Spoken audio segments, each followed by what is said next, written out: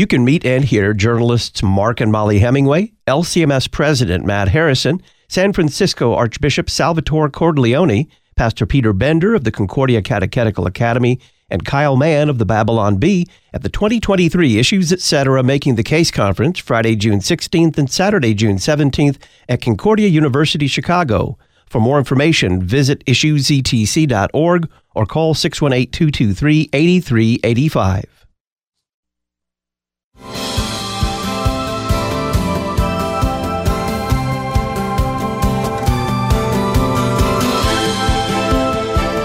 It has been a wake-up call for many parents, many concerned citizens. What's being taught, what has been taught, and what is planned to be taught in our public schools? Well, some of this is coming to light, and it's really rather disturbing. We do have a few politicians who have actually woken up to what public schools are teaching and are trying to do something about it. One of them is Florida Governor Ron DeSantis, and he's catching a lot of heat for doing so.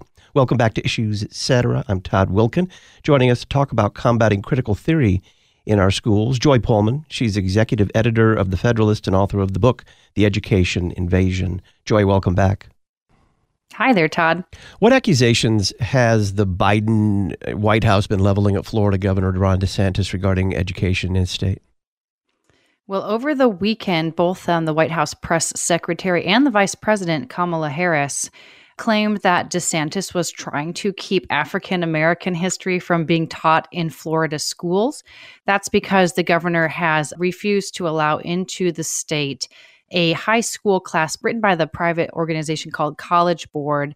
It's kind of testing out an African American studies class. But the problem is that while, of course, African American history is taught alongside American history in all Florida public schools by law, as the governor's press team has been showing on social media. The other problem is that this kind of draft class that the governor blocked from coming into Florida really wasn't about African American history at all. It was, I would say, based on reviewing the available materials, really kind of a revisionist encouragement of racial violence and strife. And so there were a lot of readings, for example, from Black Marxists, kind of Black Panther type of people. And not surprisingly, rather than focusing on, notables such as Clarence Thomas, such as Martin Luther King Jr. and the rest. So I guess it's pretty fair to say that the White House kind of gloss on this is completely inaccurate and unfair to the state, and that Governor DeSantis made a pretty obviously right call. So what did DeSantis actually do? So the College Board is an organization that puts out the SAT college entrance exam, and it's also in charge of these advanced placement classes. Those are high school classes that can give students college credit in high school. And so it's trialing a new course out of its many offerings for that, and it's supposed to be an African American history class. It applied to the state of Florida to be allowed to teach the final version of that class in Florida public schools. And Florida's Department of Education looked at it and found that the proposed class actually violated Florida's anti-racism law, which bans teachers from, making kids feel bad on account of their skin color or claiming that, they're guilty of crimes and inhumane behavior done by other people simply because they share similar skin colors. How has DeSantis responded to the White House? Well, as I mentioned earlier, he, as well as, his education department leaders, have been, for example, putting on social media pictures of this Florida law that requires the teaching of African American history alongside American history. They've also responded by kind of giving quotes from the materials that the College Board submitted for approval, which really show the radical nature of the class that College Board wanted to teach inside Florida. And, those are recommended materials for teachers to give to students, but they include, for example, endorsing queer theory. And Governor DeSantis said, I'm paraphrasing, but he said, what does queer theory have to do with African American history? Basically nothing, and we're not having that taught in Florida public schools. What has Stanley Kurtz uncovered recently that bolsters DeSantis' concerns about Florida public schools? Well, actually, so Mr. Kurtz, who is an acquaintance of mine, and he's a scholar at the Ethics and Public Policy Center, he's been really doing good reporting work on this because the College Board actually has been hiding these materials from public view. They're claiming that these materials constitute a trade secret. They can't publish what they want kids to be seeing in public school classes. But Mr. Kurtz has obtained materials. He's obtained the draft teaching, the curriculum that is put out, as well as teachers' guides given to teachers who are teaching there's kind of a beta form that's in some public schools right now. So he's gotten a copy of those actual materials from College Board, and that's how we're able to draw the conclusions and how we're able to know that it includes queer theory, that it includes endorsements of racial political violence, that it basically says if you're not participating in a communist struggle against the government that may include violence, then you don't care about Black people. That's just a summary of the actual materials that's inside here. And it's because of Mr. Kurtz that we're able to know that and then complain about it as I'm doing right now. Why do these issues matter outside Florida? Well, the College Board is a nationwide private organization, and they are deeply embedded within public school curricula.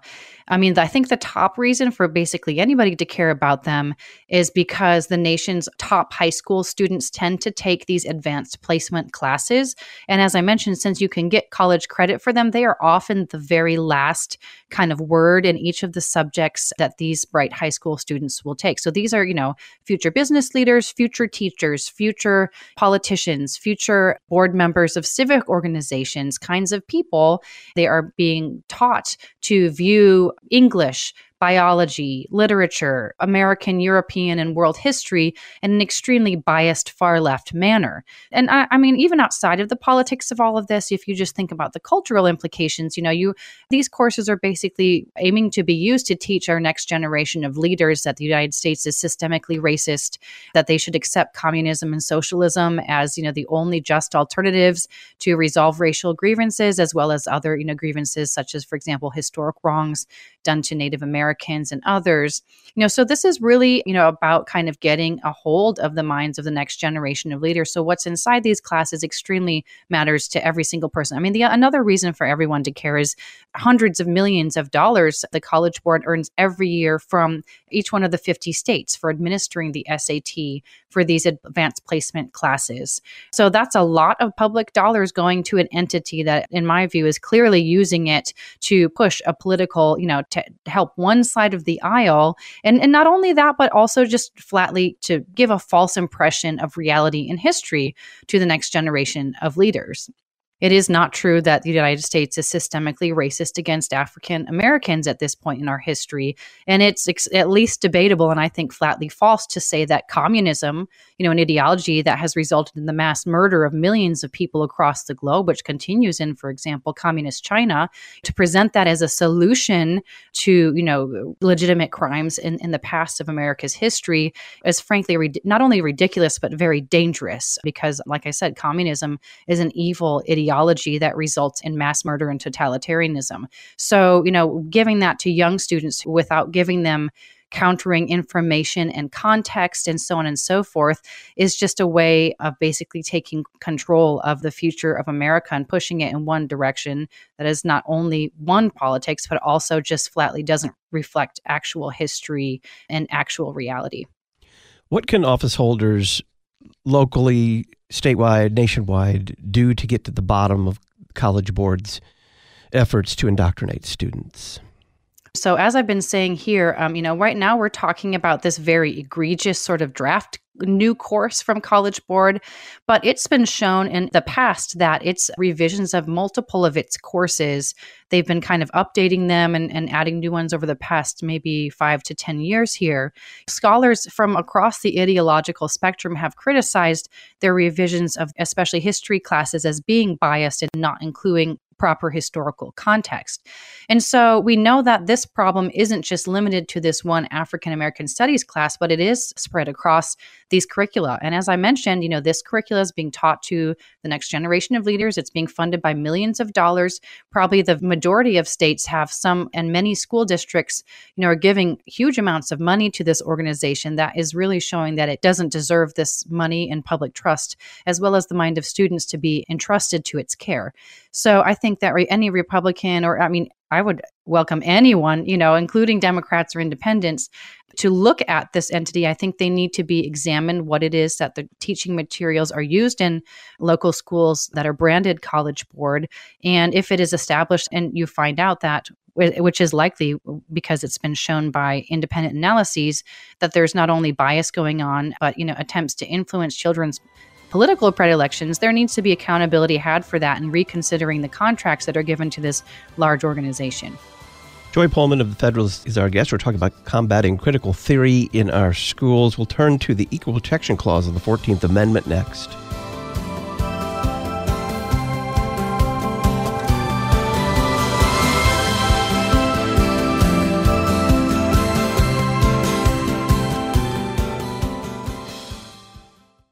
Several Issues Etc. regular guests are candidates for leadership positions in the Lutheran Church Missouri Synod.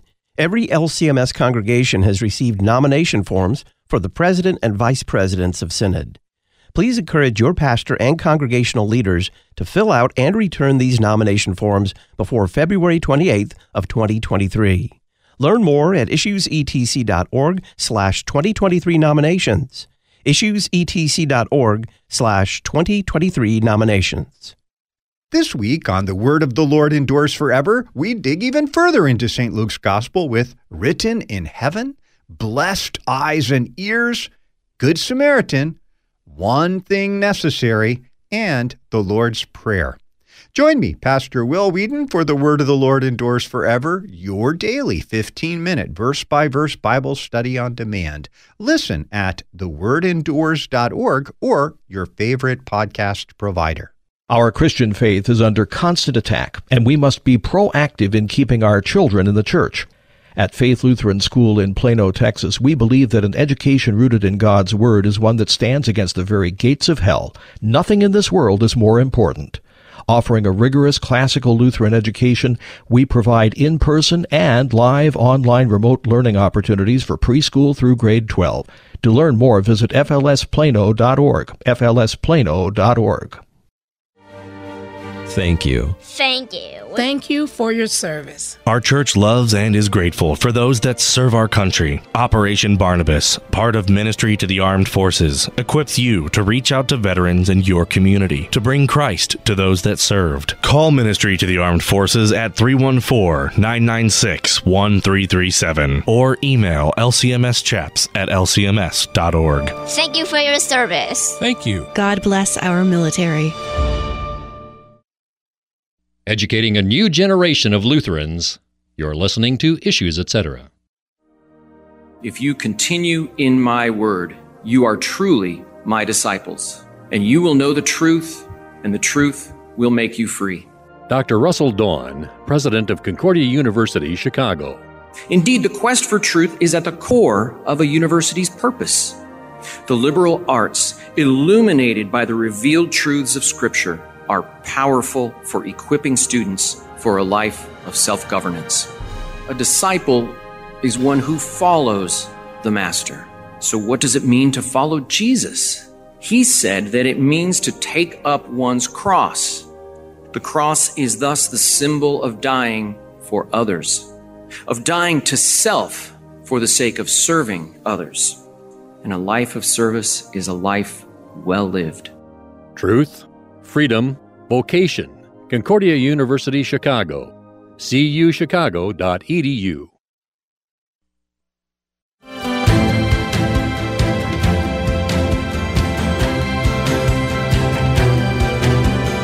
We're discussing combating critical theory in our schools with Joy Pullman, author of The Education Invasion. This is Issues Etc. I'm Todd Wilkin. expert guests, expansive topics, extolling Christ. That's what you'll find at the 2023 Issues Etc. Making the Case Conference. The premier conference for Christian laity is Friday, June 16th and Saturday, June 17th at Concordia University, Chicago. This year's speakers include Mark and Molly Hemingway, Pastor Matt Harrison, Archbishop Salvatore Cordileone, Pastor Peter Bender, Kyle Mann, and Pastor Will Whedon. The early bird registration fee is $140. That includes 3 meals. For more information, visit issuesetc.org or give us a call, 618-223-8385, Making the Case, June 16th and 17th in River Forest, Illinois. Joy, how does the Equal Protection Clause of the 14th Amendment come into play in this issue? I quote in my article, that amendment, among multiple others in the Bill of Rights, require the equal application of the law to all Americans. And so what that means is that it's unconstitutional to give racial preferences to or against any racial group. And so, we see, for example, there already are many racial preferences embedded not only throughout academia, but also many businesses. So, for example, many professors who are on hiring committees at state universities and others, say we are told when we're hiring someone that we have to give preferential consideration to people of one skin color or ethnic background versus another. And it's actually flatly unconstitutional to take racial differences into account when you're hiring, firing, giving students grades.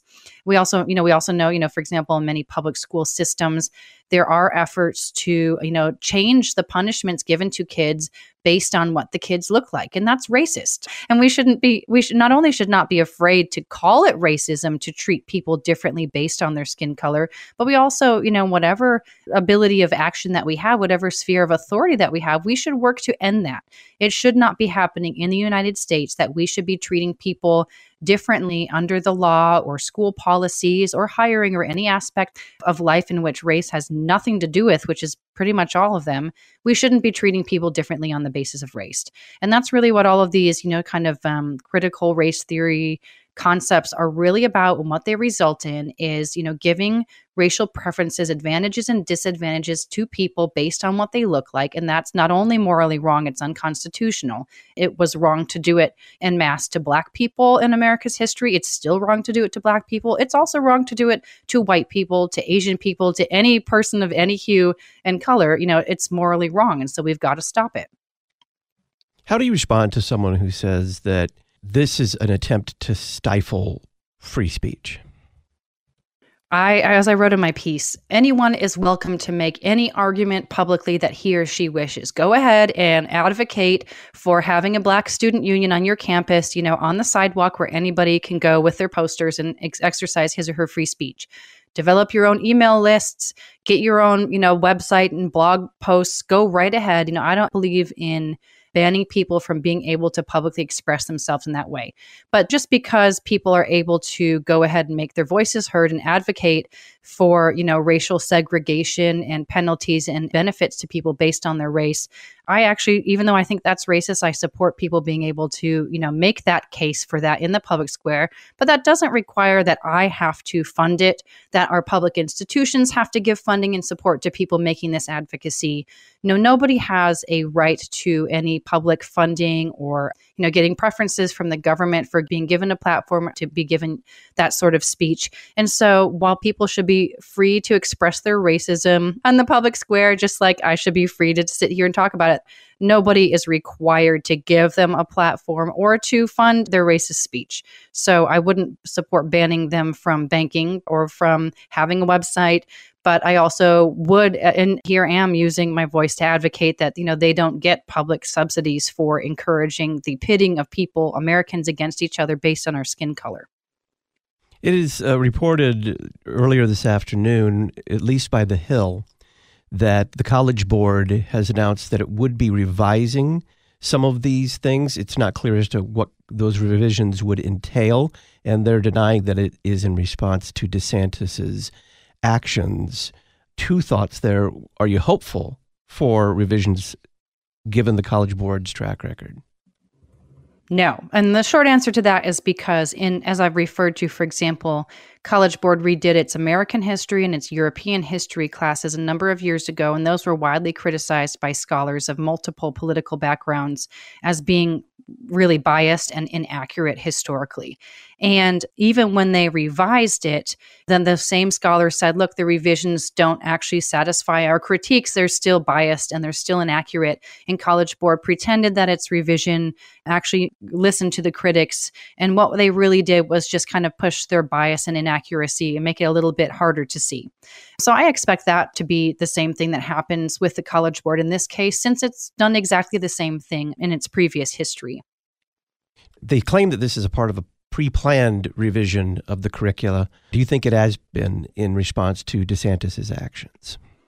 Well, I think certainly it's pretty clear that them coming out with this statement about this revision at this time, right when this whole brouhaha has been happening and has been elevated all the way up to the level of White House attention, that's obviously that they are, even if they say that they're not, they are responding to DeSantis's critique and refusal to allow it in Florida. So that's definitely a minor win for DeSantis, because College Board, even if they had previously scheduled revisions, they could have held their peace and not decided to talk about them during the exact same 5 days that they were being heavily criticized, and instead they did. So no matter what they say, they are really tacitly responding to the governor, and kind of their duplicity there is another reason that they shouldn't be trusted.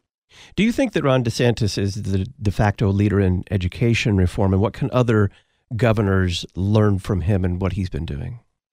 I think it would be fair to characterize him as that. I mean, especially because he has done, I think, more than any other governor I've ever heard of, especially to go after the political indoctrination that is all throughout not only higher education, but now into K-12.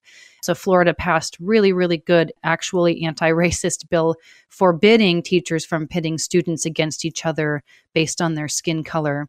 And again, saying, look, if you want to, in a private school, punish white or black students more than others because of their race, okay, maybe, probably that would be able to be privately sued under the Constitution. But in state public schools, we're not going to allow that. That's against our state policy. And so that's one of the strongest laws in the country. And it's one, so many other Republican-led states haven't even taken that measure. And that seems to me to be a really basic, obvious one. If you can't stand against racism, what are you doing in office?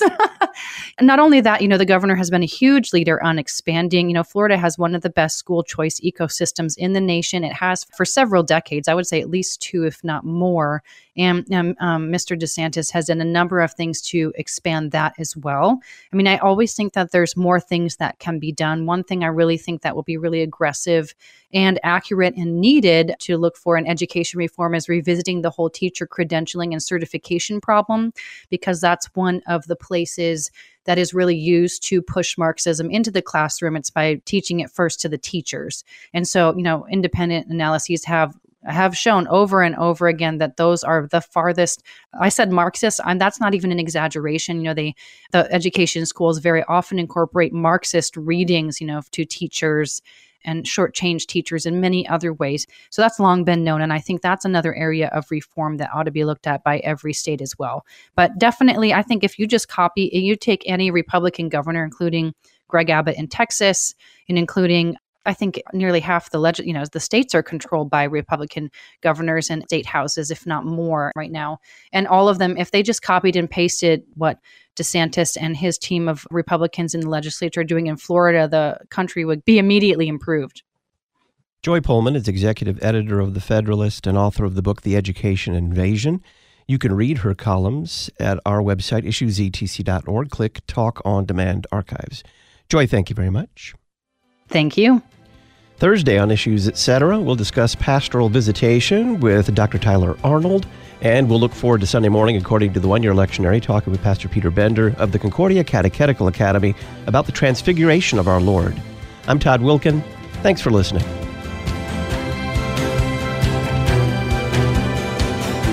Listen weekday afternoons to Pastor Todd Wilken and guests on Issues Etc. Issues Etc. is a listener-supported program. Your financial support is vital for the continuation and expansion of this worldwide outreach. Our mailing address, Issues Etc., P.O. Box 83, Collinsville, Illinois, 62234. Box 83, Collinsville, Illinois 62234. You can also donate at our website, issuesetc.org.